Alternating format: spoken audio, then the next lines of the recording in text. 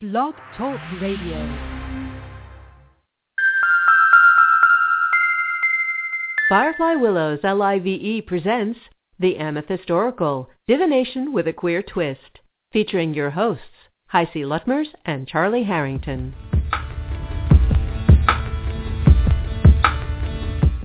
The Amethyst Oracle.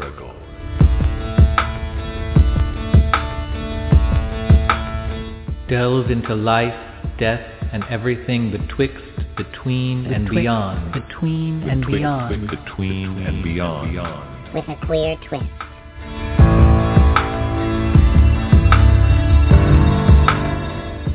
The Amethyst Oracle. Divination with a queer twist. And now, here are your hosts, Charlie Harrington and Heisey Lutmers.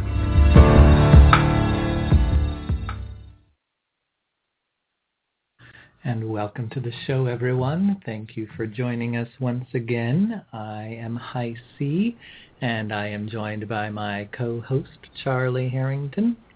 Well, welcome, hi there. Charlie Harrington. Hello.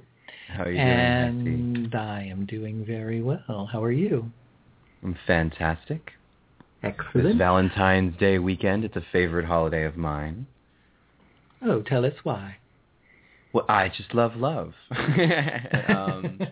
I know it gets a bad rap. A lot of people think it's commercial or whatever, but they're just may probably have a legitimate point. But I rather enjoy all of the fun, cute little things people do in red and white and pink at this time of the year to celebrate love. And for the people who are really down on love, it gives them a chance to feel really superior, and that's cool too. That's right.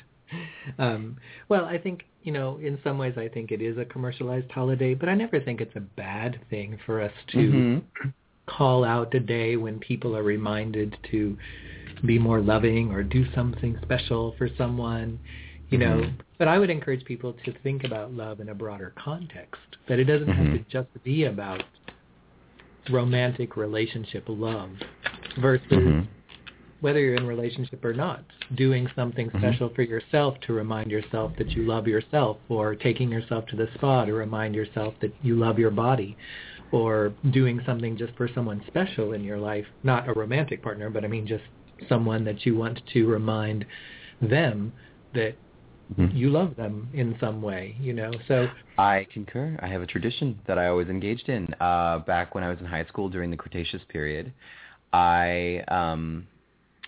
on Valentine's Day, I think I got stood up by a date, and so I started a long-standing tradition of taking straight girls out on dates on Valentine's Day because they would like to be out on a date too, and I would always go see a Freddie Prinze Jr. movie, and there was always a Freddie Prinze Jr. movie out around Valentine's Day for the first several years of this.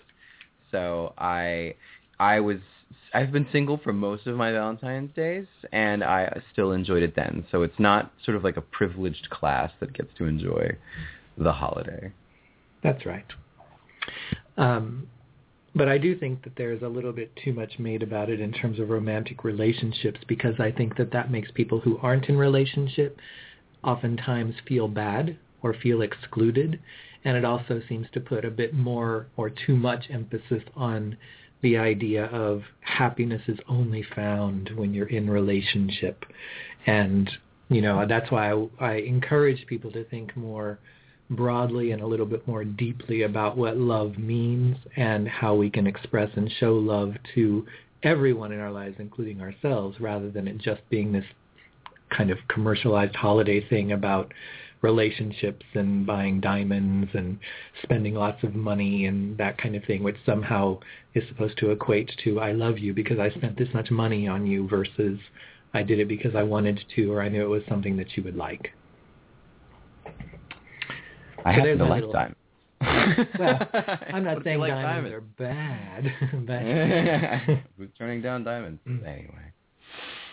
But if someone never says I love you and then on Valentine's Day thinks I'm obligated to do something, so I'll go buy diamonds as a way of making some big grand gesture just because that's what they're supposed to do or to make up for something, that's where I think that it's gotten a little too commercialized and lost a bit of its meaning, if you will. Oh, sure.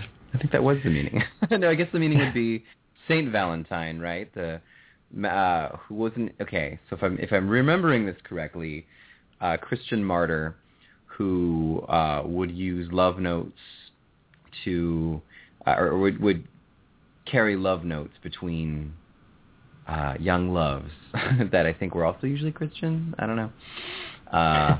Was beheaded or something. I can't remember. And so, what would I don't know. Bringing people together.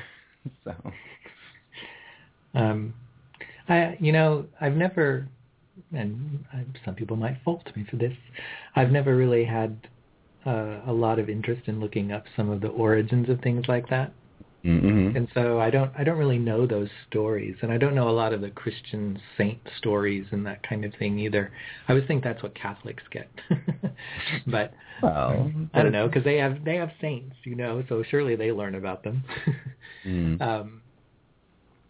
So thanks for sharing that, and we'll encourage people, if they were intrigued by that little tidbit, to maybe do a quick Google search or Wikipedia search and find out a little bit more about St. Valentine. Yes.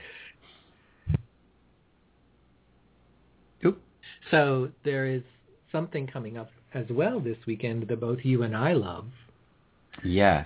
Which I also think is kind of a nice time to have it, because it's a hotel full of almost 2,000 people who really are kind of in a loving space because they're able to be themselves. And they're able to engage in things that they really love. And whether that means doing them or sharing them with other people, making connections with people that they haven't seen for a year or that are new to them or something like that. But there is kind of that sense of connection and relationship and, love of a certain sort. That there's also love of a certain sort that goes on in many of the hotel rooms. But, So what is it? There was my riddle. So what is it, Charlie? What is it that you think this riddle is? Well, we will be at Pantheacon, the celebration of all sorts of pagan and polytheist spiritual traditions and practices. I'm very excited. It's my seventh Pantheacon this year. So it's always President's Day weekend, and that means it's often on Valentine's Day. And a special Pantheacon tradition that I find very interesting, which is Friday night, which is the night of Venus. They always hold the Pombagira celebration, and Pombagira is a celebration of the, I don't know if it's the goddess Pomba or the goddess Pombagira, but she's a Brazilian goddess of love, sex, and prostitution. And they always have a very high-spirited, very, very drummy, very enthusiastic, ecstatic dance party in her honor, with the intention that the love energy of the Pombagira celebration blesses the entire weekend at Pantheacon. And it's quite perfect because this year, especially, it happens on Valentine's Day because it's on Friday night. And, Pombagira, what they say is that Pombagira teaches us about self-confidence, about love and self-love, and about acceptance of ourselves as well as acceptance of others. So, it's kind of perfect for it to be bringing that ecstasy at the end, time to close out Valentine's Day. And also it's a full moon. Oh, Friday yes, is a full moon as well. So, there's all sorts of things that are going on and happening kind of all at once energetically that, especially for that, will probably make that to be quite the celebration and experience. I had the pleasure, actually, I was at a meeting in the house where the people that play for that, which it's actually a whole group of drummers and percussionists and chanters that are performing at once. It's not just one or two people. It's like a stage full of people. And I happened to be on Sunday at a meeting in the house where they were doing their rehearsal. And I was on the floor below and they were just above. But boy, we could hear them because they were like right above us. And it was great just to hear it. But I could already tell you that it was already generating the energy of that ecstasy and that trance state. And I am excited about it on Friday night, and I'm hoping to make it a point to get to it this year because I think it's going to be quite exciting. I have my outfit all picked out. You have to wear black and red, her sacred colors. So yes. I'm ready to go. Mine has a bit of AV in it. You'll have to see. What does AV mean? AV, audiovisual experience. So. Oh, really? I'm taking it to the 21st century. So. LED light. Perhaps. An iPad screen. I could make it a whole experience. If you're going to make it 21st century. Absolutely. But this is a time of year when tarot readers get a lot of questions about love. It is true. Yes. But and before we go there, I think we should just tell people what Pantheacon is, since we've talked about it but didn't really explain what it is. And it's a conference, if you will, a tribal gathering that happens every year on President's Day weekend in February, and it's basically a pagan conference that is an umbrella conference for all of the different traditions and practices and philosophies and theories in the pagan world. You can find people from all sorts of practices and spiritual traditions there, and what's great about it is that, starting at 9 in the morning and ending at 12:30 at night, every 2 hours, 12 to 15 different presentations, workshops, rituals that you have to choose from to attend. And whether it's to go and do things with people that are part of your tradition, or to go and explore something and see what something is that you've always heard about or been curious about, it's a really amazing opportunity. And I would encourage anyone, it's 4 days, Friday to Monday, and I would encourage anyone that has the chance to make a point of coming to San Jose one year and attending it, just to experience what it is to be in a hotel full of 1,700 to 2,000 people that are actively engaged in spiritual practice and spiritual traditions and living their spiritual lives. Because not only are going to the things, but also just the people you meet and the things that you are exposed to and have an opportunity to see or find out about. It's just a great experience. And, another amazing thing to me always is you can come for the 4 days, and all 4 days that get you access to everything is $75. So, there's almost no reason not to do it. So that's what it is, and I would encourage people.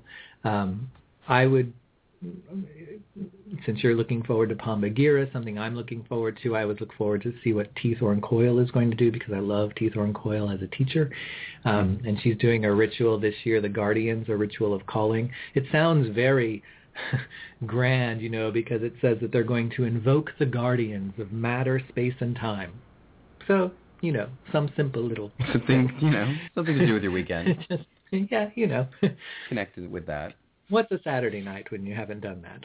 That's right. So I'm looking forward to that. Plus my particular tradition, the Kemetic tradition, our temple, or temples, I should say, based in the Bay Area as well as elsewhere, host a hospitality room. And on the Saturday night of the weekend, we put on a public ritual. So we're doing that again this year. And our ritual this year is going to be to the goddess Ma'at.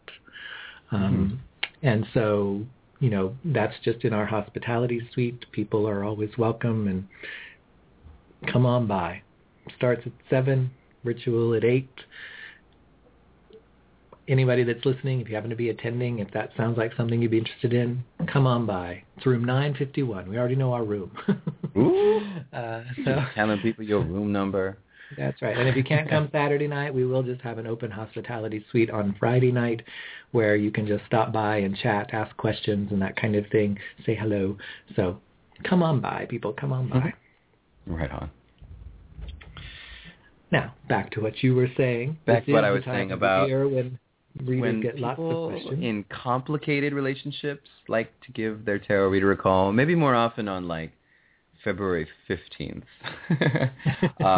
And people not in relationships like to give their tarot readers a call because, as you mentioned earlier, this is the time of the year when people are sort of reminded that they're all supposed to be in a relationship, right? Whether they're in one or not, this is the time of the year that sort of honors that. Pressure.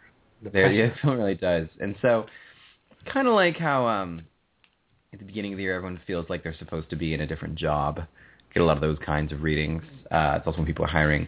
Valentine's Day, there's a lot of readings about love. And there's a lot of ways to do readings about love. And a lot of it's a big topic. And so often as a tarot reader, you'll get someone across and like, you're like, what would you like a reading about? And they say love or relationship. And it's important to be able to kind of navigate the sort of nuances of that. Yes. So, and we thought that tonight we would offer up our services to give some readings to people on that topic or whatever topic they have. But really, Charlie, what night are we not offering our services?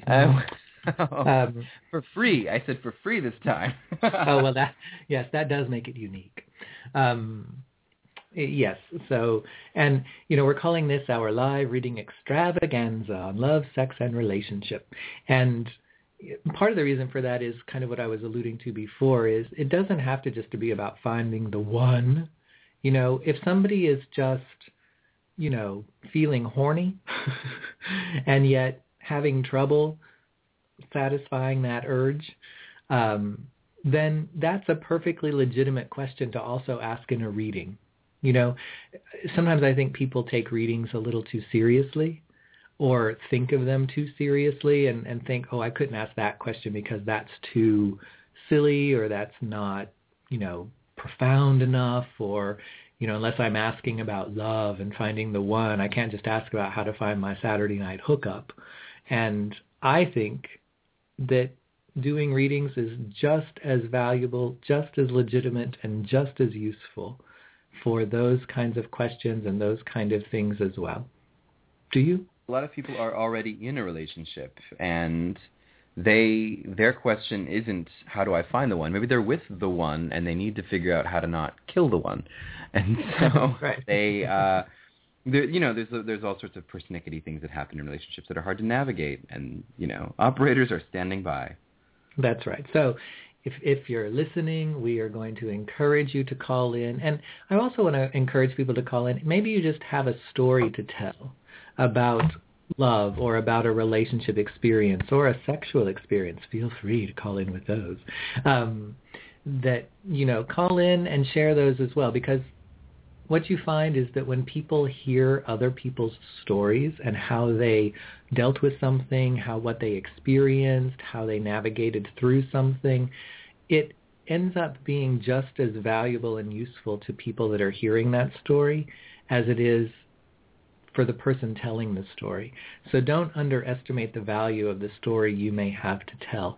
So if you just have a story you want to tell, a memorable Valentine's Day story or a memorable anecdote about a relationship experience or a sexual experience or a love, what you've learned about love or whatever, feel free to call in and share those with us as well.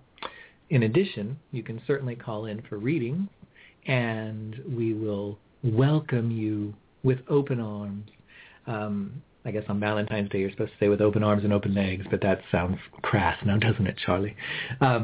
And we will be happy to take a look and see what the cards have to say and offer you for whatever it is you're asking about. If you want to Skype in, you can do so from the show page, or you can call in and get in the queue at 646-716-5510. When you do that, you just press 1, and that will get you in the queue and indicate to us that you're waiting to receive a reading. So I would encourage everyone listening to think about if they have a memorable story they'd like to share, or if you have a question, especially around love, sex, or relationship, then feel free to call in about that. And relationship isn't always about a love or romantic relationship. It can be a relationship with a colleague, with a family member, with a friend, a relationship with your career, a relationship with yourself. So, don't think too narrowly when we say those terms, because we can look at anything for you, anything, I tell you. The tarot, unlimited.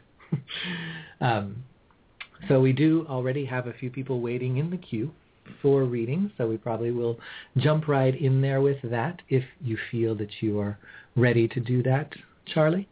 Let's do this. All right. So I think what we'll do is we'll take a quick break, And then when we come back, we're going to go to our first caller. And that first caller is calling from area code 719.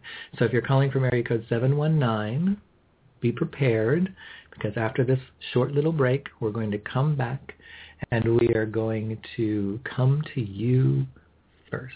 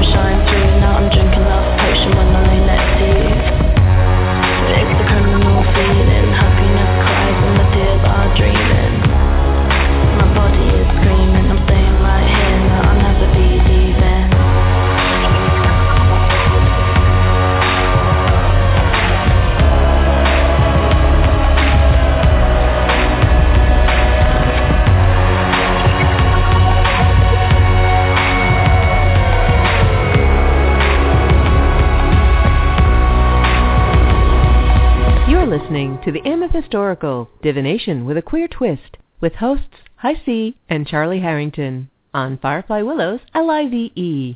Find out more at facebook.com/The Amethyst Oracle. Enjoy the show.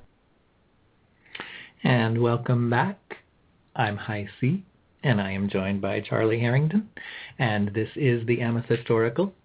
And as you just heard, if you want to find us on the web, you can find us on Facebook at facebook.com/The Amethyst Oracle, and we would welcome you there to like the page, to comment about the show, to ask a question, to share something, just join in the conversation. So we're going to go to our first caller, Charlie. And this caller is calling us from area code 719. Are you there, caller? Yes, I'm here. Thank you for taking my call. Welcome to the show. Hello there. What's your name and where are you calling from? My name's Julia, and I'm calling from Colorado. From Colorado. All right. Mm-hmm. Well, thanks for calling in from what is probably a very cold Colorado. Yep. And what is it that we can look at for you today? Well, I was wondering, would it be okay if we just do a general one this evening? Sure. Let's see. So you don't have a particular issue you want us to look at? Do you want us to do an overall general or like just a general around love and relationship?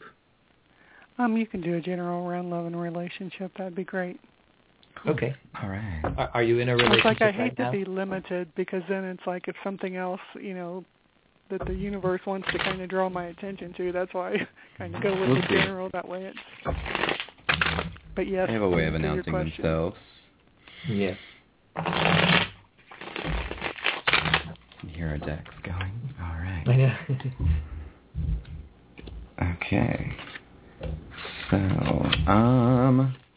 let me see what comes up. I'm using the Fae Tarot this evening. It's kind of a light, fun, colorful deck. And, okay, what's interesting is, I'll keep this kind of general, and you can let me know when... You can steer me a bit if you know what's going on in the cards. Your past, I have the Eight of Swords, which shows in the past being in a very restrictive place, being very much held back in some way, feeling very... this is often a card of being afraid to make decisions. This is often a card of feeling like not a lot of opportunities, not able to move things forward. In relationships, it can feel kind of stuck, and nervous about. One of the things with the Eight of Swords is often it means one of the things that keeps us in fear is the idea that if we make the wrong choice, we'll ruin what we have. So the good news, I like seeing this at the beginning of a spread because it means it's what's sort of passing out of your life. It's what's moving away. We move into the King of Pentacles, which there's different ways of looking at this. This could be a person in your life. King of Pentacles types are very strong, and they have learned a lot through hard work and challenges and suffering. And if this represents someone in your life, it represents someone who can kind of help you out of that first situation. If this represents you, it represents sort of you making your way out of what felt like a very constricted, restrictive position through sort of the long road. The King of Pentacles is not a person who things came easily to. The King of Pentacles is a person who had to work for what they have, and they went sort of the slow way. How am I doing so far? As far as right on? Okay. Is that King of Pentacles you, or is that someone that in your life? I'm thinking it could be me. Okay, right on. Okay, so one thing that's interesting, I mean, the courts tend to... in the old days, the courts always represented like someone else, unless it was like absolute, like you would never tell a woman that she's the King of Pentacles. But these days, that's a very... we don't restrict ourselves that way. So the King of Pentacles... So looking at this spread so far with that idea that it's you... is the hard work really helped you move out of that difficult situation. And with the futures, you have the Five of Cups. And in this deck, the Five of Cups is very interesting. It shows a young sort of fairy being. She's sitting in a broken cup, and she's smiling, and she's enjoying herself. So what's interesting about this version of the Five of Cups is it suggests that making the best of the situation is what is going on for you. It's not about this huge transformation of circumstance where you're saved or whisked away. It's about enjoying what is, enjoying things as they are, and being very clear about how things are in your life. I know that sounds kind of vague and new agey, so I'm going to try and focus that down.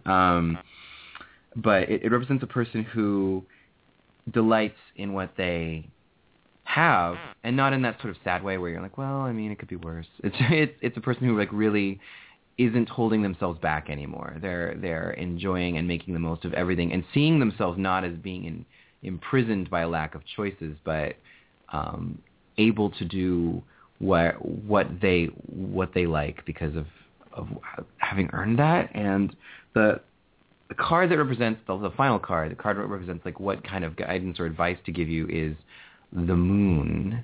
And the Moon is a tricky card because it walks this very, very narrow line between illusion and sort of psychic awareness.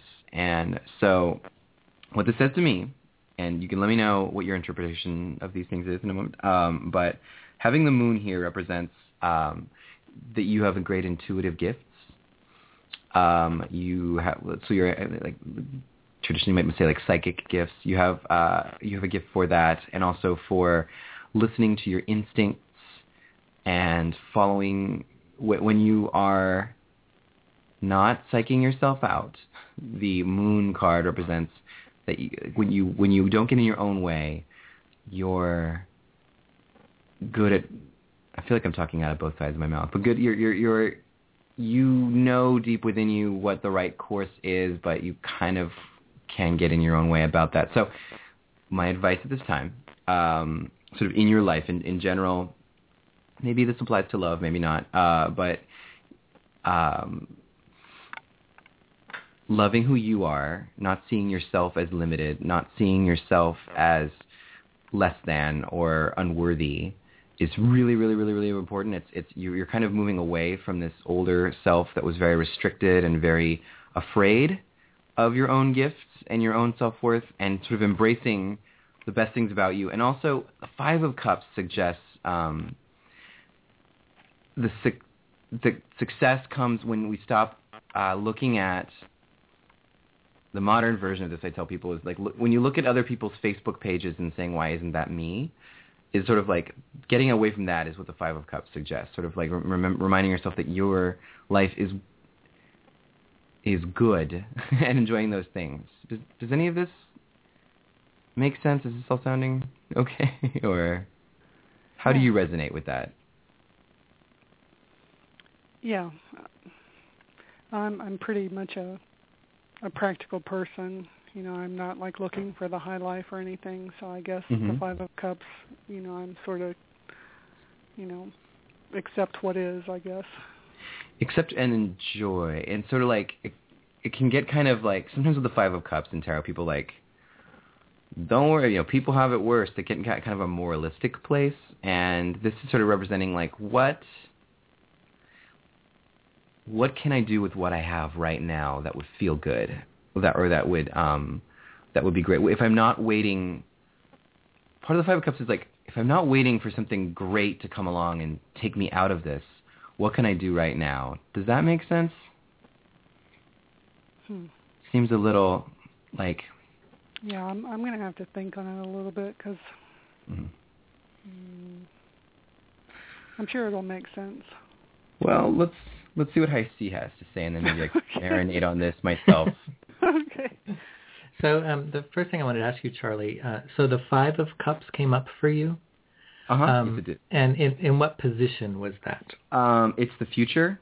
So it's sort of, I did a past, present, future, and then guidance. And so after the King of Pentacles, which is sort of that becoming worldly, becoming proud of oneself, moving into this sort of place of acceptance, which it sounds like a negative word, but yeah. So for me, the future.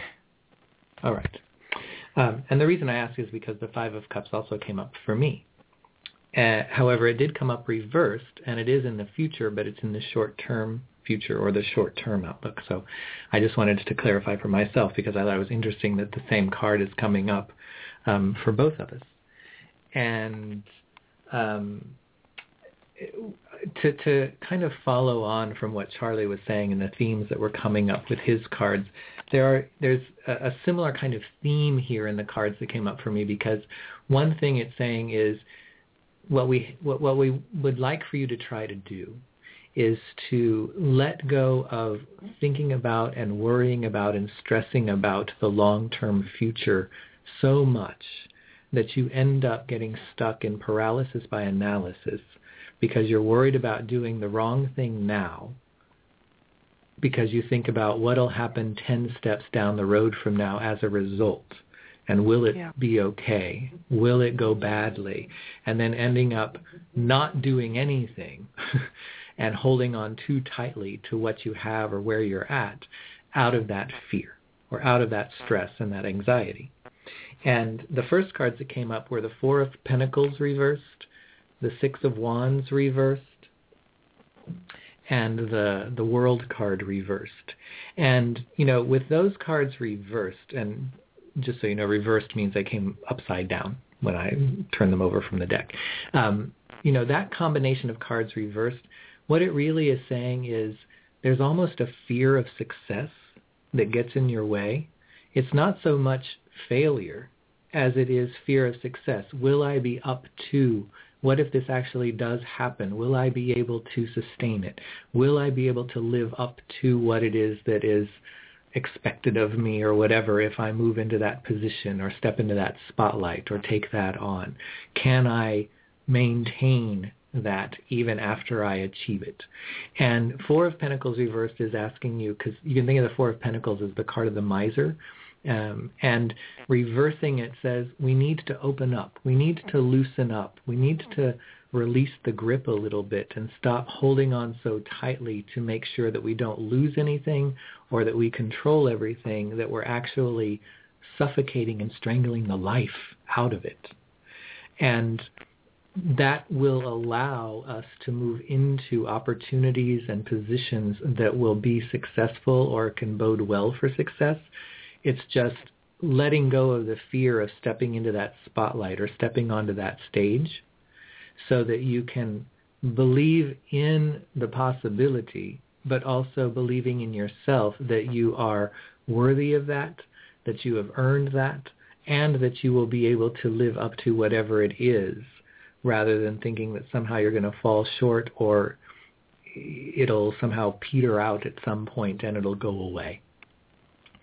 And the World card reversed really is asking you to, you don't have to know the full picture in order to take the next step.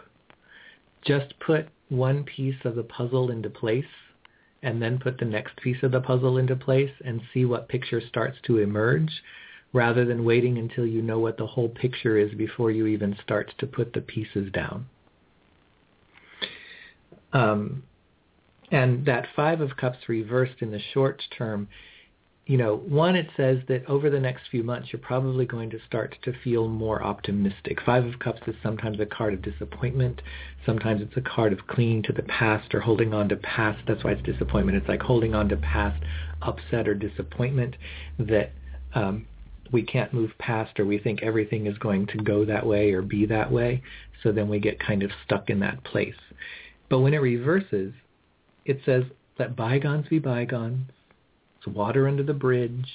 Let's stop worrying about holding on to or defining ourselves by what has happened before, because it's time to turn around and look at what is possible and where we can go and what we can do and what we can have, rather than continuing to cry over spilt milk, rather than continuing to worry about or cry about what it is that didn't work or that we lost or that went away or whatever.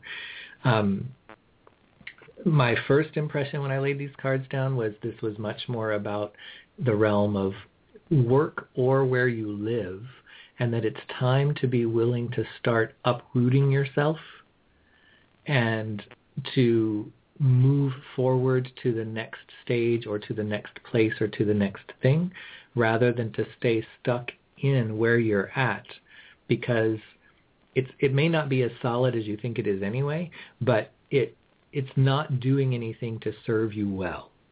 It's actually holding you back from fulfilling the potential you have and being as successful as you could be. And that reversed Five of Cups would say if you can start to do that, especially within the next few months, you will find that opportunities start to open up and that you're able to move into a future that is of your own creation, rather than ending up in a future that you worried about becoming reality, but then you created that reality by never doing anything and simply waiting until that reality became real. Does that make sense? Yeah. That's kind of an odd way to say that. Wow. So I would encourage you not to dig in your heels, not to put off or delay or wait really any longer to start working on or making some changes and uprooting yourself or taking yourself up and out of particular places or environments. so that you can start to move forward and realize there is success out there for you, but it's waiting for you to start grabbing it, coming to it, and running with it, rather than you waiting for it to come to you to take you out of your situation. Wow. Okay. Goodness gracious. That's a lot. I'm definitely going to have to listen to the archive of this. I'm taking notes as fast as I can write, and it's like, wow. Well, that's the benefit, and thank you for bringing that up. That gives us an opportunity to remind people that you can hear the archives of our shows anytime after they've aired, here on Blog Talk Radio or on iTunes. Just search for Firefly Willows Live or the Amethyst Historical. They'll pop right up. Awesome. And I just wanted to ask, what's the day and month of your birthday? September 16th. Okay. So I asked that because what I use that for is to calculate a year number in a year card. And a year goes from birthday to birthday. And that shows us what's the overall theme, lesson, focus, energy for a particular year. So it's kind of the umbrella energy for everything in our lives in that year. You're in an 11 year. 11 is what's called a master number, any number that repeats, like 1122 is a master number. It represents a spiritual level. It can also represent that it's time to take something to the next level. So 1, you want to start looking at different areas of your life and saying, am I getting a deeper, spiritual, more satisfying result from that, or is this nourishing me on a deeper level, or is it something that is just kind of at a surface level, or is just stayed at the same level, and therefore it doesn't really feed my soul? And if that's the case, then that's the areas and the things that you particularly want to focus on starting to change during this year. And 11 is 2 ones, which 1 is the number of planting seeds, starting something new. But when it's in a master number like an 11, it's not so much about something brand new as it is moving something to the next level. So this is actually a good year, like if somebody was going to go back to school for education of some sort, that it's not about going back to get a degree in something new. It's going to graduate school, or it's going to something that is going to further elevate the knowledge and experience that you already have, rather than it being something brand new. 11 corresponds to the Justice card and to the Strength card. So on one level, it's about self-confidence, self-worth, and self-esteem. So this is a year to be looking at where those things may be weak and what you can do to start strengthening them, as well as to start acting on having more confidence in yourself and valuing who you are and what you have to offer more greatly, rather than undervaluing and underestimating yourself. The Justice card is about finding our truth and being willing to live it. So this is a year for you to strive to live more authentically in the world and to say, this is who I am, this is what is right for me, and I'm going to find my voice and speak that truth in the world, and I'm not going to compromise or back down just because somebody else has a different truth that they want to see me live up to. Wow. So, go ahead, I'm sorry. No. Did you say you have a question? Yeah, I just, you said it was from birthday to birthday, so would that be this birthday that's past September coming up to this one that's coming this year, or is it starting at this September? No. It started September 2013 and goes through September 2014. Okay, I just wanted to make sure, where I was in that. So, I mean, on a mundane, kind of a more mundane level, the Justice card can sometimes indicate that this is a year that is characterized by some sort of a legal matter. But legal doesn't mean we have to go to court, although we could. But it could be that we sign a contract on something. If we buy our first house, or we sign like let's say that you changed jobs and signed a contract for a new job, and 3 years later you've realized that's your dream job, and you think, that year when I was 31, when I signed the contract, was the best year of my life, because that would be the legal matter that characterizes the year. So something like that may play a major role during this year. And 11 and the Justice card are about balance.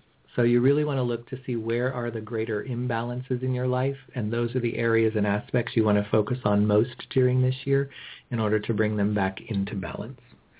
So if work feels out of balance, that's what we need to focus on. If love feels out of balance, that's what we need to focus on. But wherever we have those imbalances is where we need to focus our attention in order to start figuring out what needs to be done in order to bring balance back to those areas. Awesome. Wow. So, wow, that was incredible. There you are. Hopefully that was general enough. No, it was absolutely wonderful. Thank you so much, and I definitely will be listening to the archives. So thank you both. I really appreciate it, and I'm really glad I called. Well, you're more than welcome, and thank you for being so receptive. Oh, thank you both, and have a great evening. You too. All right, bye-bye. Bye-bye. So, Charlie, do you think you're ready and refreshed for another caller? Or do you want to am. I've had a little liquid encouragement, and I'm ready to go. Oh, well, you have the luck of getting some liquid encouragement. I see how it is. All right. Well, then we will go to our next caller, and our next caller is calling from area code 714. So, are you there, caller from area code 714? Hello, hello. Hello. So, can you tell us? Long time stalker, first time talker. Oh, so it's you. Charlie, could you just take this one for a moment? I just want to send a quick email to the FBI, and I'll be right back. That's right. Surveillance tapes are available now. And whatever I was paying you for was simply for your time and for no other services or reason. If only that were the case. Well then. How can we help you tonight as opposed to any other night? Well, considering that this whole show is based around love and relationships, and considering I am a lover, I have quite a contradictory question. Ooh. Which you some enlightening on. Kick down, Sparky. Alrighty, so a little bit of background to describe it. For the longest time, I was sad and lonely. I say longest time, but I say this as the past 6 months. And I was trying so desperately to find a girl to date. And then I found a girl, and we kind of dated, but it was more of she was just interested in hooking up and that kind of thing. And, what kind of guy would I be to say no to that? So we ended up doing, that kind of thing. And then I told her, basically, I'd rather just be friends instead of, just hooking up, because it's kind of hard on my heart. Because what I really crave is real love and the real relationship rather than just, meaningless, as fun as that is.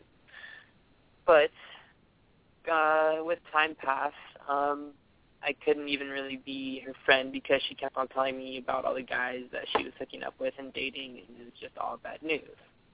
So another month or two passed, and I found a wonderful, lovely, good girl to date whom I like a lot, and, everything was right.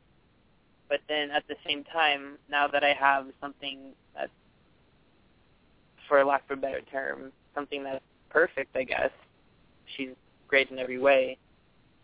She goes to school in LA now, and she only comes up every, 3 or 4 months because she has vacations.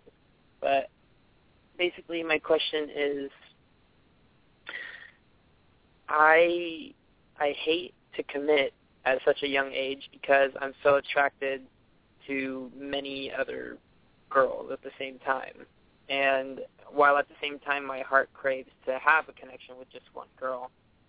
And so I have these opportunities with multiple women in order to pursue a dating type option.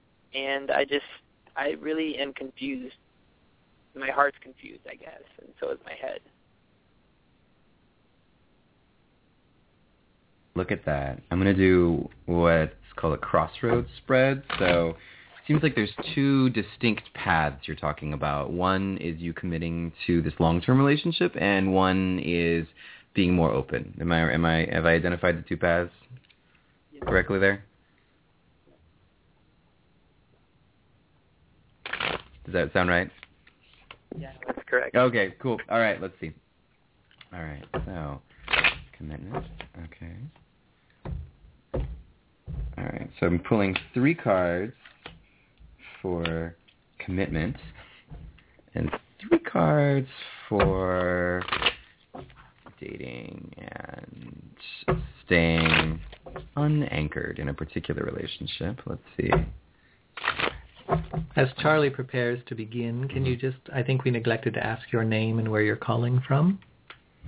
My name is Casimir Joseph Petelsky IV, and I'm calling from Mountain View. All right. Ayoko. And I say my full name in confidence now because I figure people can stalk me regardless, considering a current thing from work where a guy looked at my name tag and looked me up on Facebook from a no name, no picture Facebook. Ah! All right, let's see. The card I have for you in the sort of the center of the reading, so I have you in the center and then 3 cards in each direction.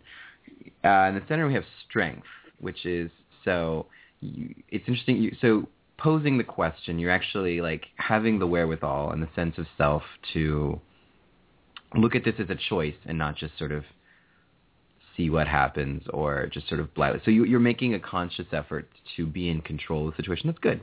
The 3 cards that represent staying committed are the Chariot, the Knight of Chalices, and the Knave of Chalices. So this is a very romantic path to choose that. The Chariot often, now in your literal sense, it would mean trips, long trips. You would be driving about 7 or 8 hours to Los Angeles to see this young lady. But once you get there, the Knight of Chalices is sort of the Prince Charming romance card. It would bring out that side of you. It would be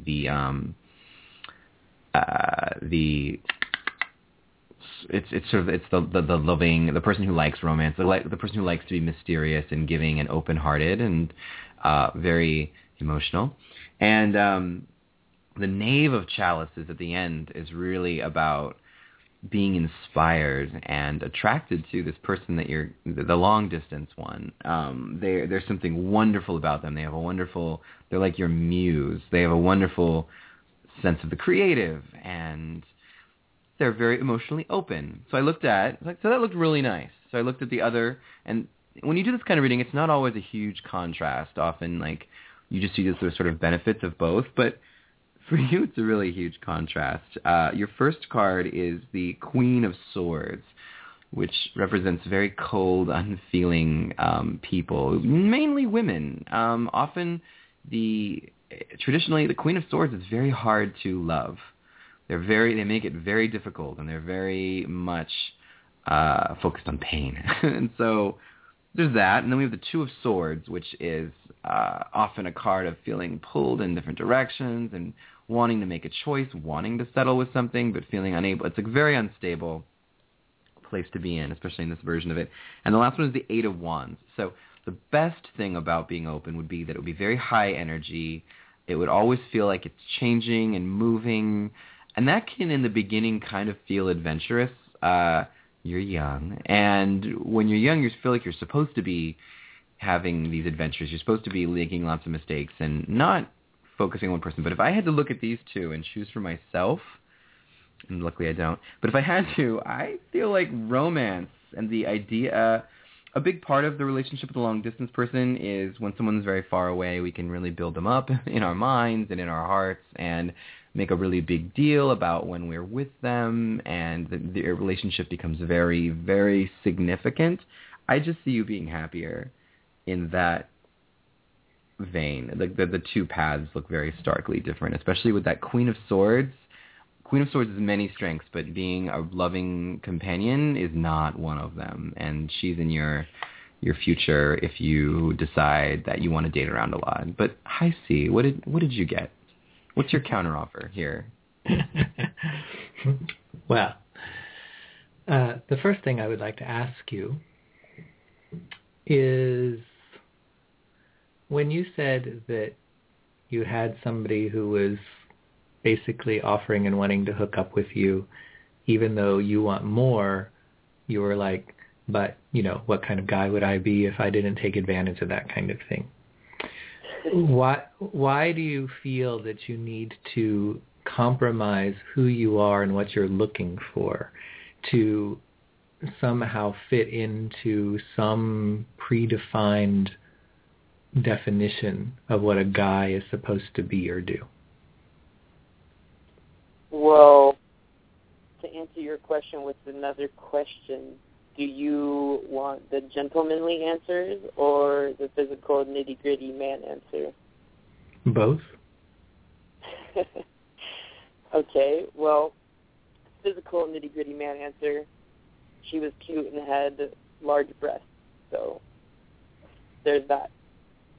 Okay. Then the gentlemanly answer is, I still personally think it's fun to do that kind of thing, to not have to commit to any one girl and to, experience that kind of thing and have fun.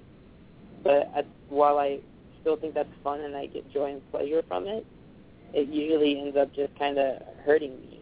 And then as soon as I get away from that type of situation and I delve into the dating scene, then I find myself in a bad pattern of wanting to get out of a relationship, and then that just makes me a heartbreaker, which breaks my heart in return, hence the contradictory part I was talking about. So are you really getting pleasure from it if where you ultimately end up is feeling bad or with heartbreak or disappointment or whatever? And is feeling that way worth the momentary pleasure?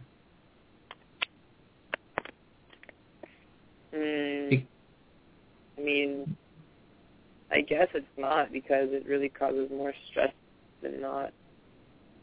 Well, right. And so part of what this can be trying to teach you is how to both control urges, but also to find constructive and healthier outlets for that energy, rather than thinking there's only one way to express that energy.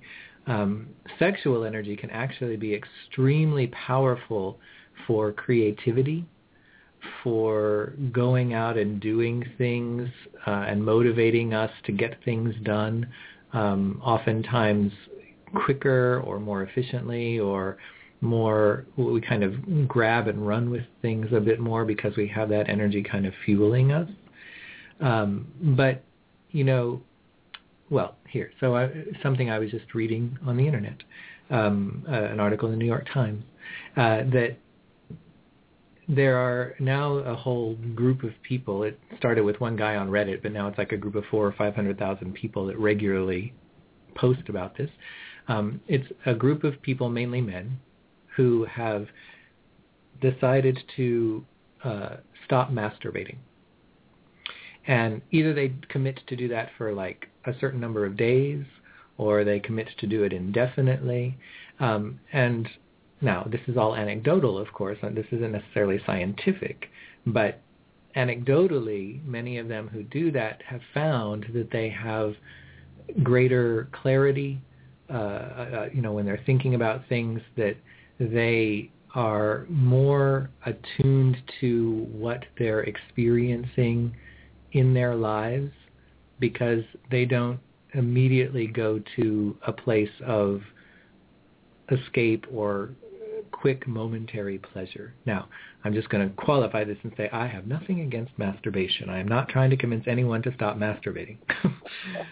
But the idea is that when we are less prone to indulging every whim and every passion and every desire that our body in some way, or our mind in some way, throws at us, then we find that we can experience more, truer pleasure or deeper pleasure when we do engage in certain things that are in alignment with who we are and what we really want. And so while the momentary pleasure may be easy or may be convenient, what you've expressed is it's not really what you want, because you want more of a deeper connection and more of a relationship with people rather than just sexual encounters with people. Yeah. And so being able to control ourselves from engaging in every opportunity for sexual encounter means that you will experience deeper connection and pleasure with someone that you have an emotional interaction and relationship with. And the reason I bring all this up goes back to the way you said what you said, because, and I hear this from people all the time, when you said, what kind of guy would I be if I didn't take advantage of it? People think they have to live up to a certain image, or they have been conditioned by society to think a certain way as to how men and women are supposed to act, or, this age or that age, or, whatever. Or this is supposed to make me happy. And then oftentimes we do it, but we find, but it's not making me happy, I don't understand, which means I must be doing it wrong. So it turns around to this self-critical thing. And that's what I want to encourage you to try to start letting go of, is don't worry about what anyone else has to say or how they say you're supposed to be. Listen to your heart and be who you are, and act according to what you want and what you need in your life, rather than what anyone or anything else around you says they think you should have, or you should take advantage of, or you should do, or would make you happy. So I say that because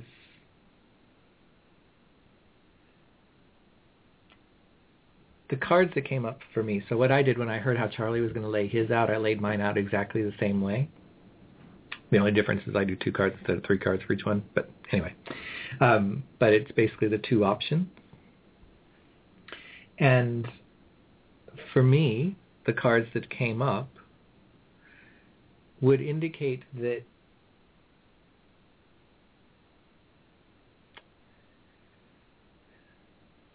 first I'm going to speak to Charlie's cards. So the 2 cards going from the Knight of Cups to the Knave of Cups, which is sometimes called the Page of Cups, on the side of the relationship that you already have with someone in LA. In some ways, actually doesn't really indicate any sort of real growth in the relationship, because it's like going backwards in the hierarchy of the cards. If the Knight represents the adolescent and the young adult, the Page, or the Knave, represents the child. So there's a sense of, if we look at the way his cards were laid out as a progression, that we go from something that's kind of at adolescent and young adult stage and starts to gradually revert back to a childlike stage. And all those cups have a tendency, and Charlie had touched on this as well, have a tendency to start to project and make something into, this is perfect. And you even had kind of used those words, but it was this idea of this person is perfect and this relationship is perfect. And the more distance we have and the less we get to interact with that person, like Charlie was saying, the more we start to create this whole image and thing around it and around the person, that ultimately sets us up for disappointment, because we create all of these expectations and perfection, and then the reality just is not that. And we've created this person in our head that is not the person in real life, and then we end up feeling like either disappointed, or we're feeling like this relationship isn't really working. Because let's say that you moved to LA and now you're like seeing each other all the time, it would probably start to feel as if, well, this isn't working because it doesn't feel like the way that I had envisioned it being when I had so much time to create that fantasy in my head rather than interacting with the reality. So on the one hand, that says to be very careful about creating too much perfection and projecting too much expectation and illusion around that person or that situation. And that Knight of Cups says you also want to be careful that you don't see yourself needing to play the role of the knight in shining armor that comes, or the knight on the white horse that comes swooping in and, sweeps the girl up off of the ground onto the horse, and you ride away across a rainbow on a unicorn into happily ever after. Because you aren't perfect either. And that's okay. But you don't want to set yourself up for a situation where you start to become self-critical and self-judgmental because you think you're not living up to what you think you're supposed to be or should be in the relationship. Because that's what you've created in your head versus what the reality is allowing yourself to be human and be flawed, as well as the other person to be human and be flawed, and the relationship to be human and to be flawed, and to have its challenges and to make mistakes and that kind of thing.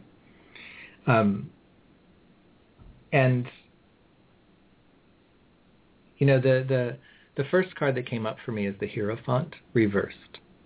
And when that card reverses, it says that, so the Hierophant represents like structure and institution and tradition. Traditionally, it can represent marriage.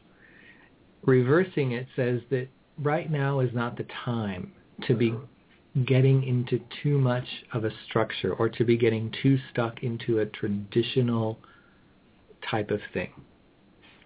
So I would be careful about trying to invest too much into making this relationship, this long-distance relationship, into the one and only, at the expense of the opportunity to explore, to sample, to date, to meet other people, to interact. Because the cards that came up for dating, for me, are the Fool card and the Page of Cups, which is the same as that Knave of Cups that Charlie had. So it's a sense of be a kid. Be young. The Fool is very much of the inner child. So it says, let's not try to grow up too fast. Let's take some time to have some fun.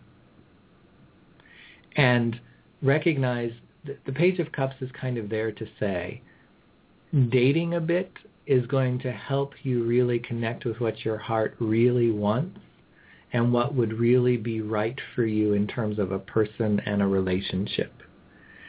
Just like walking into a store, we don't necessarily just walk in, see the first shirt on the rack, grab it, buy it, don't even try it on, leave, and assume that that's the right shirt that we need. We try different things on to see what fits best. And there are things that fit okay, that we also might be able to enjoy. And then there's also things that are a perfect fit. And right now, this person in LA may feel like the perfect fit. But especially when we're young, our bodies continue to grow and change, and sometimes we outgrow something that was a perfect fit last year. And sometimes what we liked last year, when we try it on again, we go, I don't know why I liked this on me, because now I don't think it looks good on me at all. And it doesn't mean it was wrong or bad at the time. It just means we've grown, changed, and evolved. And if we had invested everything in that one thing and had nothing left to get something new later, we would be stuck in something that doesn't fit or feel right, that then ultimately we're not happy in. Yeah. And, the first card for the long-distance relationship for me is the Ace of Pentacles reversed. And the reversal of that speaks to that idea of investing in something. Because Pentacles is sort of money, but we can think of it more figuratively, of course. And Ace of Pentacles is like saying we don't want to either plant our seed, no pun intended, we don't want to plant our seed or plant all of our seeds in this one garden. Because that's followed by the Five of Cups. Because if we do that, we'll end up disappointed, because we'll have a garden that has nothing but tomatoes, and we can get sick of eating tomatoes very quickly, versus if we have a garden that has many types of fruits and vegetables that allows us a variety of dietary options. So I worry that if you invest too much into this relationship in LA at the expense of taking the opportunity to also engage with other people, that you will start over time to find that it becomes less and less satisfying. Just like tomatoes may be great, and you can think of all the things you can do with tomatoes, but over time you start to go, okay, I think I've made every recipe there is to make with tomatoes. I do not want to taste another tomato again in my life. And it's just because it was too much of one thing, and we missed out on the opportunity, and now the season is ended and we can't plant anything else. So we're stuck with the tomatoes. And so I would enjoy what that has to offer, but not fully invest in it at the expense of dating and taking advantage of other opportunities right now.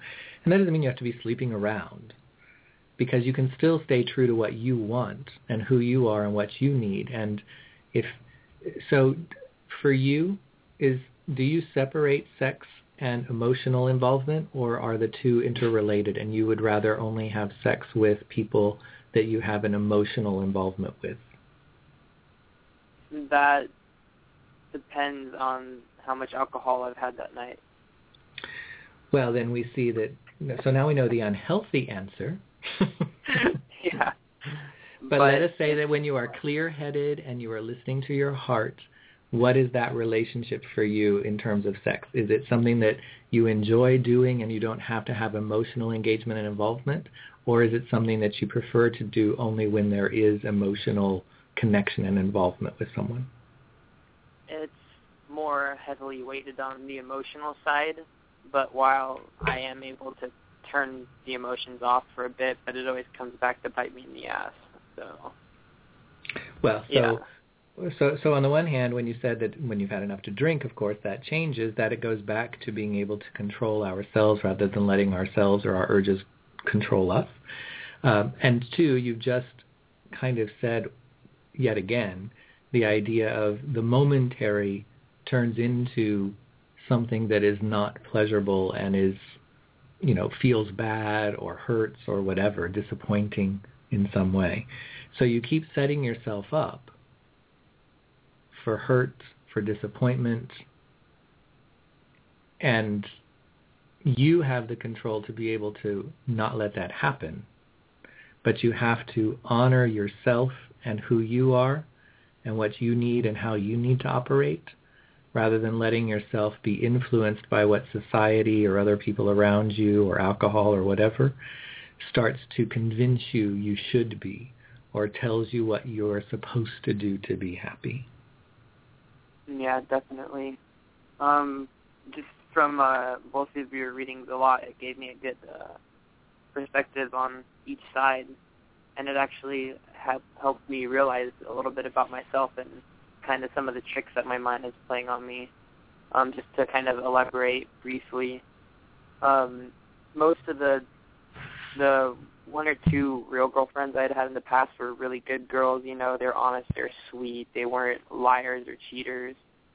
And then I had to go and break their hearts type of deal. So that knight in shining armor spiel, I believe my mind kind of connects me back to that and kind of makes me feel guilty when I do meet a good girl and she kind of may or may not have or has fallen for me. So I feel like I have to kind of fill that role and give them what they want because of past regrets or that type of thing. But, both of your interpretations has helped me realize, both parts and everything around it. So the Five of Cups that's at the end of the direction for the long-distance relationship person is a card, and I was just talking about this with the previous caller as well, if you were listening at that point. Five of Cups is a card of disappointment, especially past disappointment and clinging to the past. And it often indicates that we continue to define ourselves by what has happened in the past, and we're unable to see beyond that or move beyond it. And so one, I would be worried that you're starting to set yourself up as the knight on the white horse, and you're going to end up creating disappointment for yourself again because you're going to think that you didn't live up to something with this person in LA. Even if they're the ones that broke up with you, you'd probably still think that you did something to cause it, just like you did before, because you didn't go down and visit them enough, or because you didn't move down to LA with them, or whatever the excuse would be.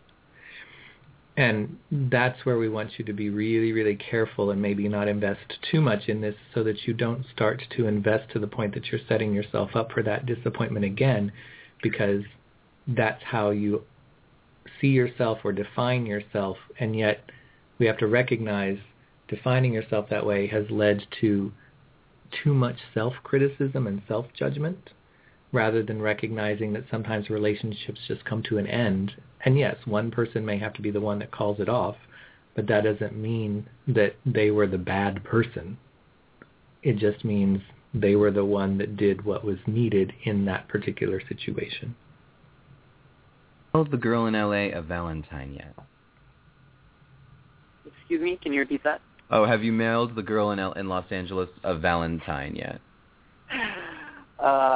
Funny story about that.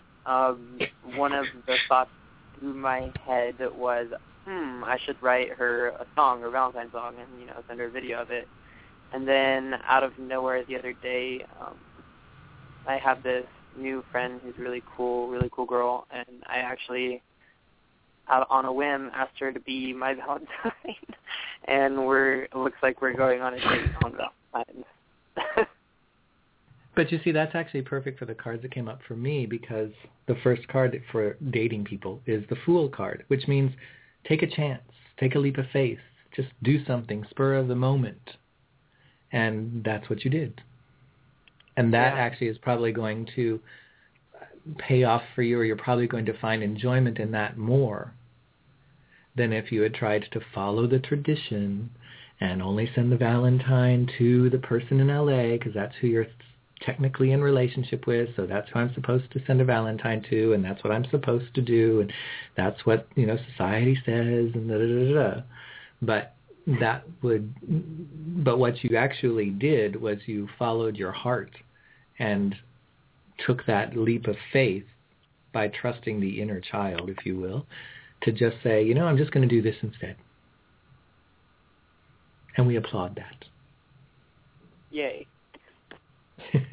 Well, thank you very much for both of your inputs. That was very helpful and healing. So, yeah, definitely. I have a lot to think about. It was really in-depth. So I thank both of you. Thanks, Charlie and Heisey. You're more than welcome. And thank you very much for both calling in and your patience. I feel like I was blathering on and on there for a while, so I do apologize if I, have tired your ear out, given your ear an infection from holding the phone up there for so long. So thank you very much. Yeah, I appreciate everything both of you had to say, and we'll take it to heart and definitely sleep on it. So thank you very much. Sure. All right. Bye-bye. Bye-bye. Have a nice evening. You too. Both of you. All right. So, Charlie. Yes. I think perhaps, since I've obviously been talking a lot, people are probably like, I need a break. Definitely No, it's we'll okay. We have different styles of tarot reading, and I think it's good to get both of those. Yes. I think you had a lot of good things to say to that young man. If they're saying, I need a break, that's what we're going to give them. We're going to give them a little break. So we're going to take a quick break, and when we come back, we're going to do our Queer Life segment. That's right. Which will allow us to see, for everyone listening, whether now or in the future, whenever you hear this, we will be pulling a card to see how you can fully live up to your queerest self. Embrace it, integrate it, live it, proclaim it over the next month. So we will do that right after this.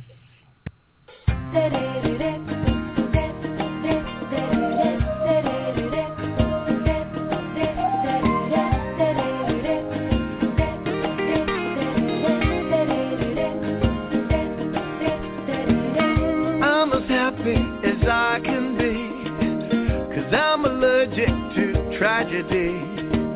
The doctor said something's wrong with me.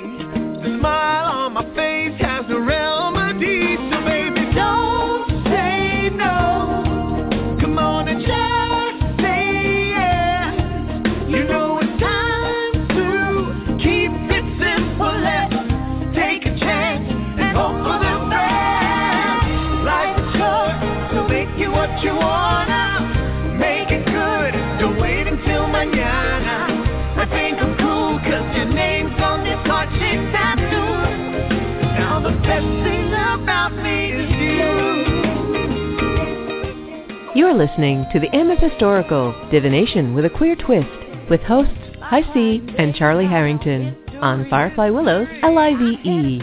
Find out more at facebook.com/The Amethyst Oracle. Enjoy the show. I won't take myself all that seriously, so baby, don't say no. Come on and just say yes. You know it's time to keep it simple. Let's take a chance and hope for the best. Life is short, so make you what you wanna. Make it good, don't wait until mañana. I think I'm cool, cause your name's on this heart-shaped tattoo. Now the best thing about me is you. It's you. Oh, the best thing about me is you. Now the best thing, the best thing. Oh, yes it is. It's true.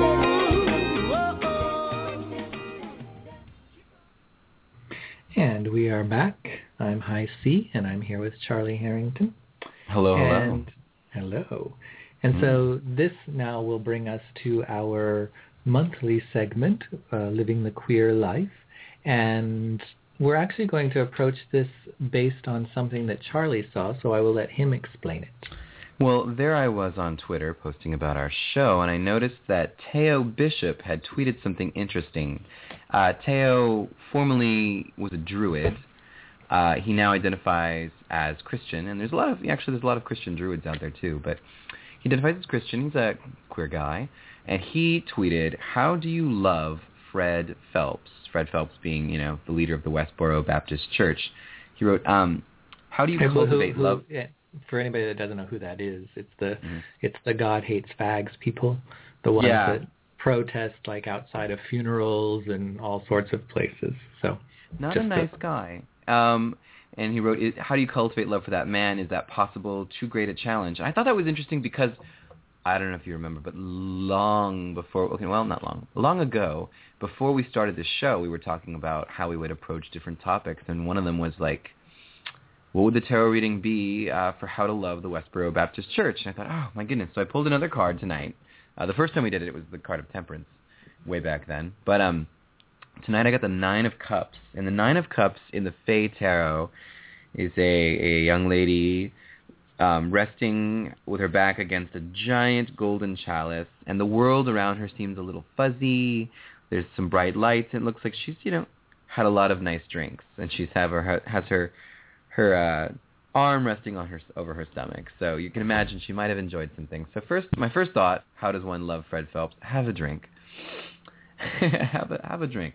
But to me, what I responded to Teo with in less than 140 characters is that in order to really love him, you have to find a part somewhere within inside of you that truly can wish that he will find real happiness in this life. And I don't mean sort of, the first thought is, wait, but happiness for him is unhappiness for a lot of other people. And that's not what I'm saying. I'm saying that to truly hope that he can find peace, whether he deserves it or not, and to truly hope that he, who has spent so much of his the last several decades dealing with the concept of hate and basing his ministry on the concept of hate, to even if he never turns around on the gay issue, to sort of, the only way to love him is to really hope that he could be happy somehow. Does that make sense? It does. And, I think of the Nine of Cups as personal happiness. Mm-hmm. And to me it says, how can I love Fred Phelps? Well, I can love him by allowing him to find and experience his own happiness, but not making my happiness dependent on whether he changes his view, changes his mind, comes around and suddenly becomes a gay supporter. And if I can stop worrying about that, then I can simply say, Fred Phelps, I love you as a person, but I certainly don't love your ideas or beliefs. And I leave you to your world to do that. I, like you were saying, I don't condone when he steps out of his world and decides that he must impose himself in other people's worlds. But loving him means I can honor the fact that he has his beliefs and finds his happiness in whatever way, and his happiness is not measured or defined by what makes me happy. And I need to be focused more on how do I make my own personal happiness rather than needing somebody else to be or act a certain way in order for me to be happy. It's funny. Because, go ahead. Oh, I was going to say, I was remembering way back when I used to listen to a lot of conservative Christian talk radio. Don't ask why.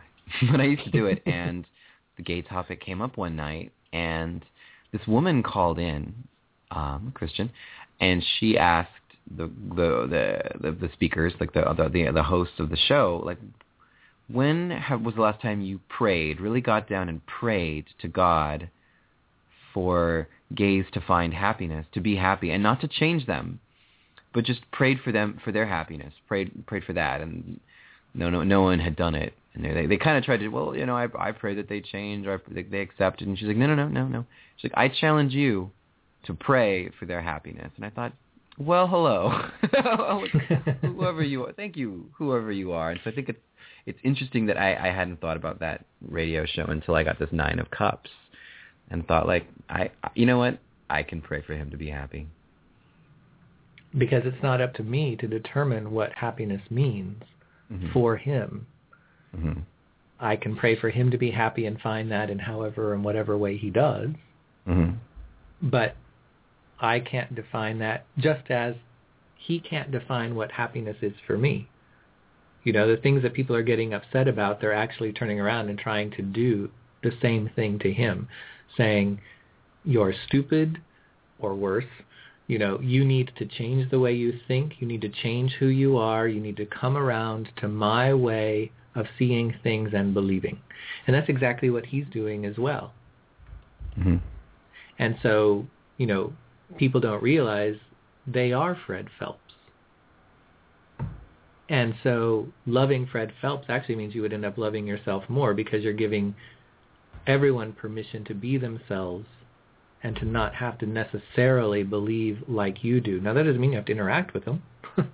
It just means that I leave them to whatever makes them happy, and then I get on with my own cultivation of my own personal happiness, rather than needing them to come around to something or change and be something in order for me to theoretically be happy. Mm-hmm. Because if Fred Phelps magically turned around and changed, I have a feeling that the majority of the people that say they can't love Fred Phelps would simply find somebody else to hate, rather than see that as an opportunity to learn how to love. Excellent. And did you have a card as well for this topic? I do. Or what's your card? So the card that came up for me is the reversed death card. Ooh. And we can kill him. But the reversal says no. Yes. The reversal says loving Fred Phelps means to stop wishing death upon him. And if death is about letting go, then the reversal says loving Fred Phelps means to embrace him. To embrace him as a human being. As the reversal of death is life. So it's embracing him as a living, breathing human being. Mm-hmm. Set aside politics, beliefs, religion, all of that kind of stuff, and see the human being and love the human being. We can have compassion and we can have love for someone that is what we think the most vile, but at one level, they're a human going through the human experience exactly the same as we are. And so I think that the reverse death card is saying, look at this person as the living embodiment of humanness, the same way we are, rather than looking at them as somehow something has died in them because they think this way, which is simply different from how I think, and to not wish death upon them. Your thoughts? Your thoughts on the reverse death card? You mean I shouldn't try, plan to protest at his funeral when he finally goes as one last act of... No, because what makes you different from him if you do that? Why can I not just call you another Fred Phelps if you do that? Well, it seems like it would be counterproductive. So there is someone listening, although they're not a caller for a reading, but there is someone listening who has made a comment about what it is that we are talking about. And this is from someone in Seattle named Drew, who says that, I'll just read what it is that he says here. What comes to mind is the line from A Course in Miracles. All attack is a cry for help. He's a hurt man, so the way to love him is to have compassion. Also, people like him give us an opportunity to see who we are in the presence of what we are not. Therefore, bless Fred Phelps, because he gives us a chance to experience who we are. Well done, Drew. Yes. So thank you for that input, Drew from Seattle. Whoever you are, Drew. Call us for a reading. Well, he says you may have met him at Pantheacon before. Well. Oh, hello, Drew. I was wearing a goat mask. I don't remember it. That's right. I couldn't see through it. I probably wouldn't recognize him if I needed to. But I think that's a very true, very profound statement there, and kind of goes along with what I was trying to say as well. Is take the opportunity to look at yourself, because the way you are reacting to someone, you could actually just be that person. Interesting. And that's like when you were talking about the funeral, I think that that's a perfect illustration of that. What makes someone picketing and protesting at Fred Phelps' funeral any different than Fred Phelps? And so if we're going to love Fred Phelps, in some ways, we have to not be Fred Phelps. We have to find a way to honor him as a human and say, you have now, we're just going to use a scenario of the funeral. I realize he's not actually dead, but we would say, you are dead, and I'm going to step back and allow your family and allow you to navigate through that transition and that process in whatever way is right for you, without imposing or interfering. Unlike the way that he acted, because I'm choosing to hold a space of love for myself, for that person, for that family, because I can know what it's like to go through grief and mourning and loss of someone. And I can love him and love them enough to say, I will honor that and allow you to have that, rather than to interfere with that, unlike the way that they have acted, which I think shows a greater act of love, because you're not simply being them in retaliation. Could be. I guess I'll save money on that plane ticket to go to that funeral when it happens. But no, I agree. It's sort of, it doesn't end well to go into that space, to occupy sort of his sort of viewpoint. And I was thinking also a little bit, kind of like you said, that he's been a galvanizing force. And, if you want, if you want to be on the side of love, he's very much given us sort of the opposite view to work against, to sort of, I don't know, he's definitely been a galvanizing force, and he has been quite a catalyst at times for great change and given people the opportunity to stand up for something that they believe in rather than remaining silent. So well, right, I guess we owe him that.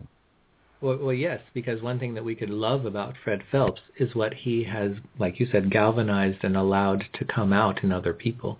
To see a community band together to form a blockade of people to block the view of the Westboro Church people so that the family who is having the funeral can do so in peace rather than being confronted by that.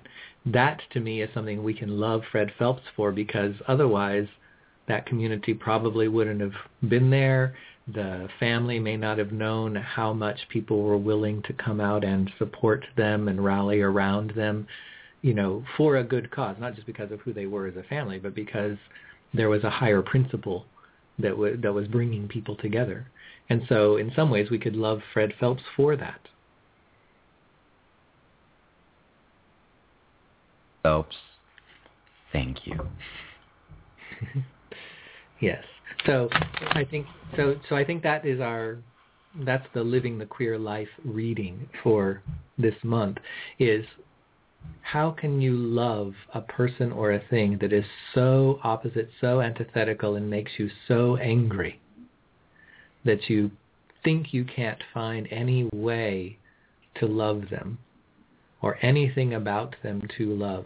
I'm going to challenge you this month to pick out that person or that thing that you hate the most, which hopefully we can start to release because hate is never good. But pick out something you hate the most and ask yourself, what can I find or how can I learn to love that person or that thing on some level or in some way? So there's our Queer Life segment for this month and our Queer Life Challenge. Maybe every month we'll have a Queer Life Challenge for people. There we go. It's the Iron Man Challenge. That's right. So, and I think that you said that you have to close a little Valentine's Day reading to offer. I do. I was thinking about sort of the two iconic figures in Valentine's Day lore, being a Valentine's enthusiast that I am, and they seem to be Saint Valentine, the Christian martyr, and Cupid, the Roman god of love. And I thought, okay, all right, well, how does that translate into a tarot reading? Which is interesting, as I was doing one of the calls, or no, not one of the calls, one of the songs, I did a little research, and St. Valentine actually wore an amethyst ring depicting Cupid. I think that's very interesting, and it became part of his association with Valentine's Day. I thought that was kind of cool. Anyway, here we are. So if I pulled a card for St. Valentine, and you pulled a card for Cupid, I think the St. Valentine card would represent how do we express love, or how can we better express love. And I think if you pulled a card for Cupid, that would let us know how can we better embody love. It's just so crazy it might work. What do you think? All right. So you're pulling for expression. I'm pulling it first. All right. So Saint Valentine, the reason he's expressing love is sort of the idea of him sending notes, either by bird, depending on what legend you listen to, or to his jailer's daughter, or whatever it is, performing secret marriages. But the idea of St. Valentine, and Valentine's Day often is the idea of expressing love. That's sort of the surface idea of it. And then I think what you mentioned earlier is sort of like embodying love. So the card for expressing love is really surprising to me. It's the Knight of Swords. So I looked at that, and this is a very unlovely looking Knight of Swords looking at me. It's a red sky, and the sword is raised, and they've got a battle cry. And then I thought about it, like, there's something really fearless about expressing love, about expressing affection and attraction, be it passing a note during study hall in 6th grade, or mustering the courage to go talk to that person at the bar that looks kind of hot. There's a fearlessness there in expressing love, even in expressing love in a relationship you're in. You're putting yourself out there, and you're making yourself vulnerable.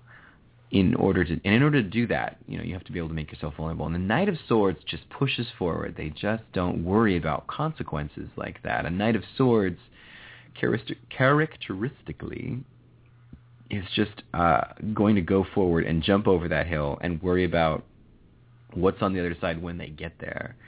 And in the classic romantic comedy, there's always that person, that wise, sagely person, often gay, telling the other person, just go for it. Just go. Like, what's the problem? Like, just, I never say you be yourself, because yourself is single.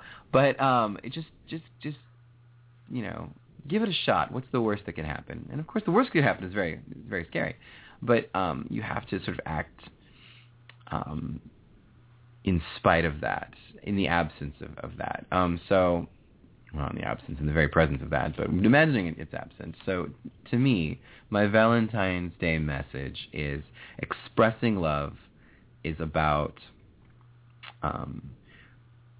unapologetically putting yourself out there and giving the information, passing it along. I like you. You're attractive. Whatever. Do you want to dance? Do you like me? Check yes or no. Whatever it is. And that's kind of pushy too, I think, in this age. Like you're sort of, well, I don't want to make someone uncomfortable. There's something to that, but in order to do it, in order to really express love, express desire and attraction, you have to put that, allow the person the agency. Like if they're not interested, they're going to let you know, and that's their job. That's not your job. Just so without the benefit of Saint Valentine or Cyrano de Bergerac or any other sort of middleman of love, my advice to you is to be the Knight of Swords and to fly freely into battle. What do you think? I agree. And I think if I had one little phrase for your card that came up, I would say, ask yourself, is it someone or is it a love worth fighting for?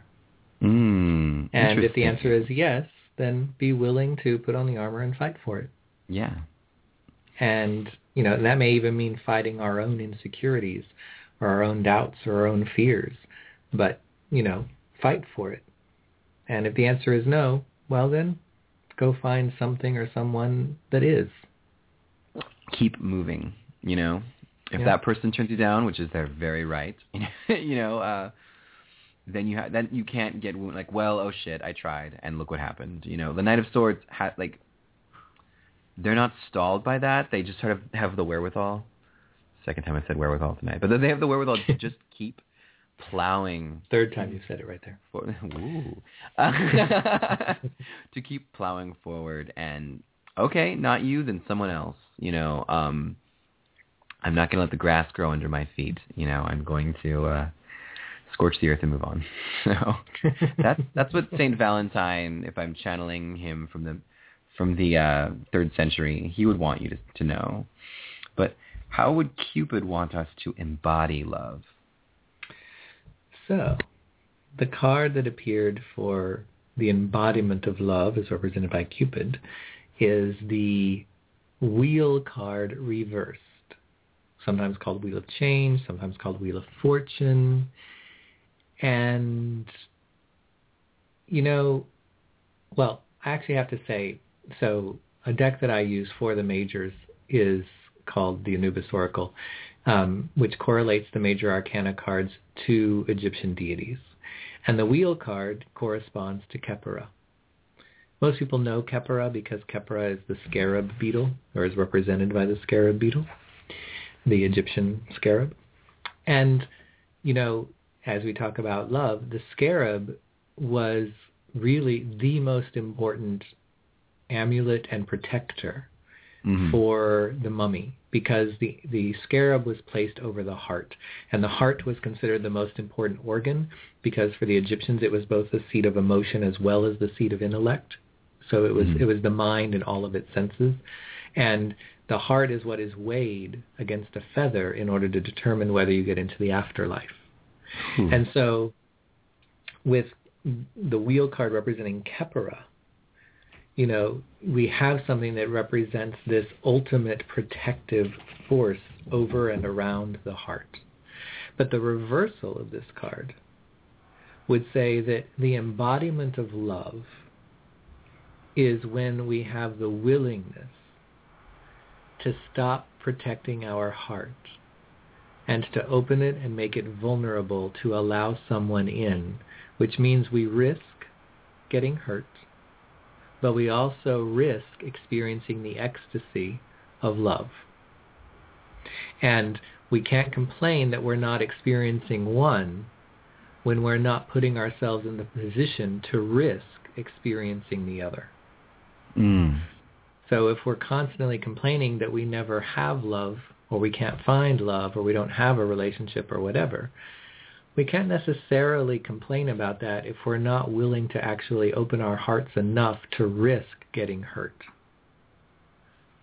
And so it's interesting to think of that word embodiment, because you think of embodiment creating some sort of structure or something around something to give it form and to give it some sort of physical manifestation.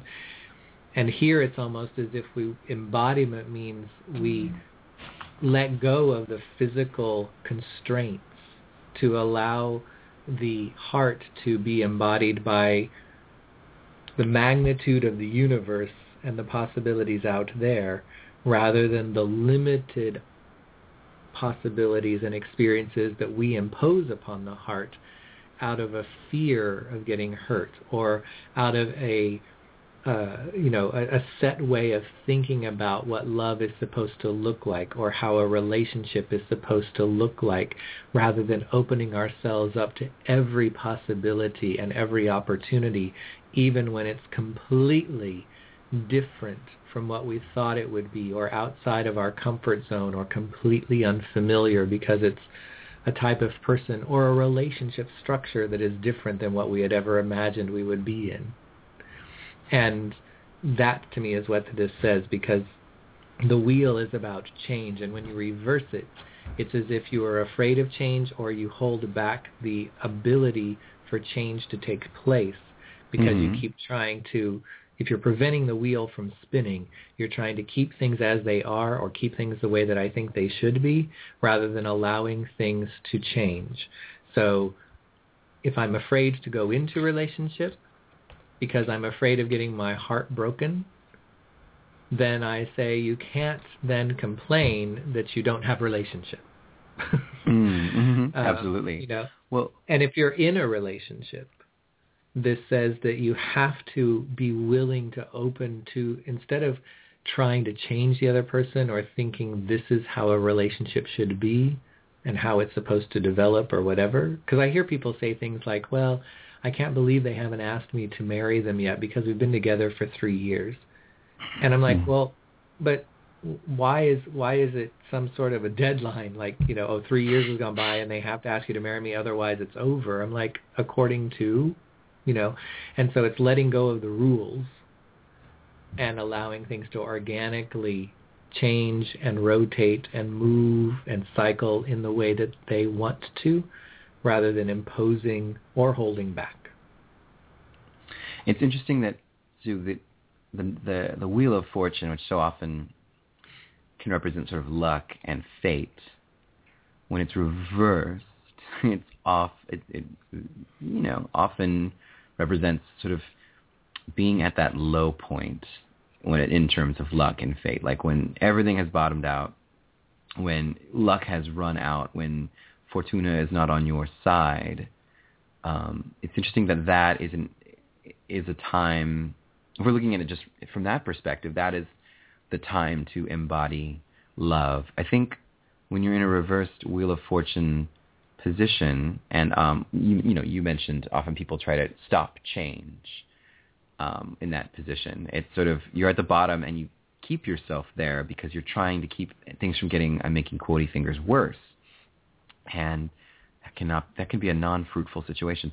So, well, I would also say, because when I think of fate, I think of simply factors that are outside of my control that cause something to happen or create change or that kind of thing.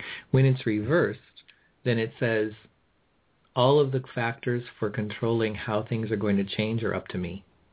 I have to stop waiting on fate to bring me love, and I have to start being willing to change myself or change the way I approach love or the way that I look for love in order for it to happen. And I think that when you're at that low point is an interesting opportunity, in kind of one of those sort of paradoxical ways, like an interesting opportunity to create love. And a lot of people who did wonderful things in their life and did wonderful things for other people did so when things went badly for them. I don't know, I mean, it's a bit cliche, but, it when you're riding at the top of the wheel, when you're absolutely at your sort of your highest peak of experience, which is a very polarizing view, but we'll go with it.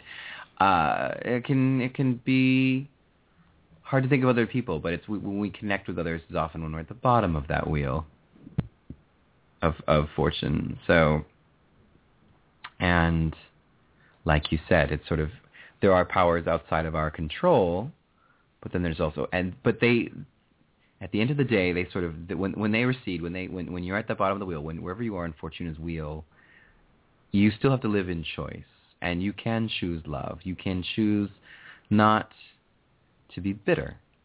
You know what I mean? You can choose not to get caught up in that position. Am I making any kind of...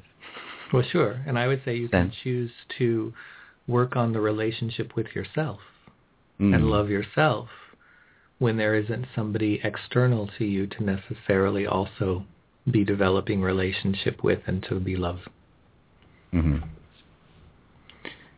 So, well, thank you for bringing us that, both the question from Theo Bishop, because I think that was a very interesting thing to ponder, and for this little Valentine's Day reading for us to do.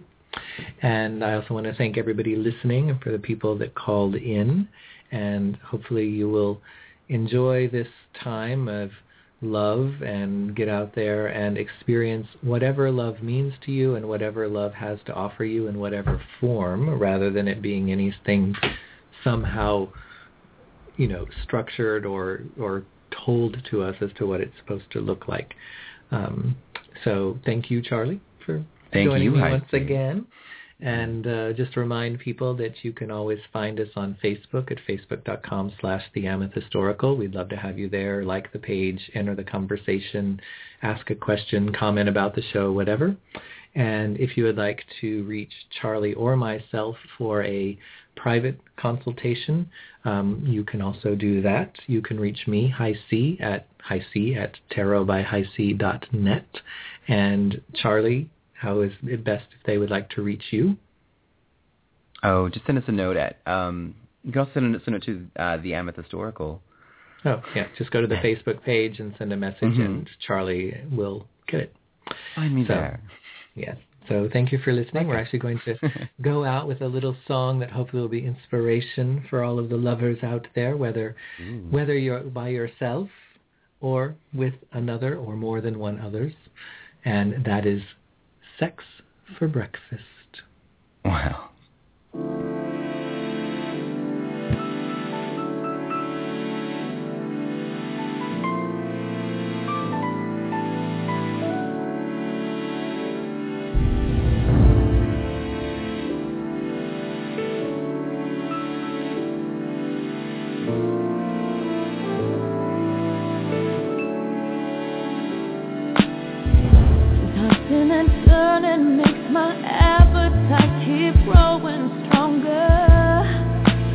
All night long.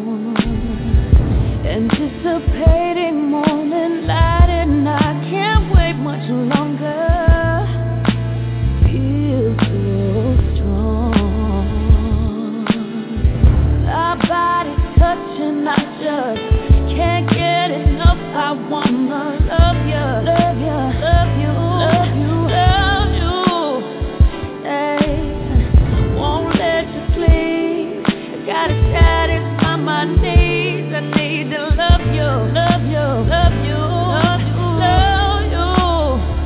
Hey, and when the sun rises, there's one thing on my mind. I want us for breakfast, stay inside. And even though we ain't sweet, love all night. I want us for breakfast, it feels so right. Might be late for work, but I promise that it's worth it, baby. Don't go. So hungry for you. Taste me and I'll taste you. There's no stopping what I'll do to get you in the mood. Our bodies touching, I just can't get enough. I wanna love you, love you, love you, love you, love you. You're listening to the Amethyst Oracle, Divination with a Queer Twist, with hosts Hi C and Charlie Harrington on Firefly Willows LIVE. Find out more at facebook.com/The Amethyst Oracle. Enjoy the show.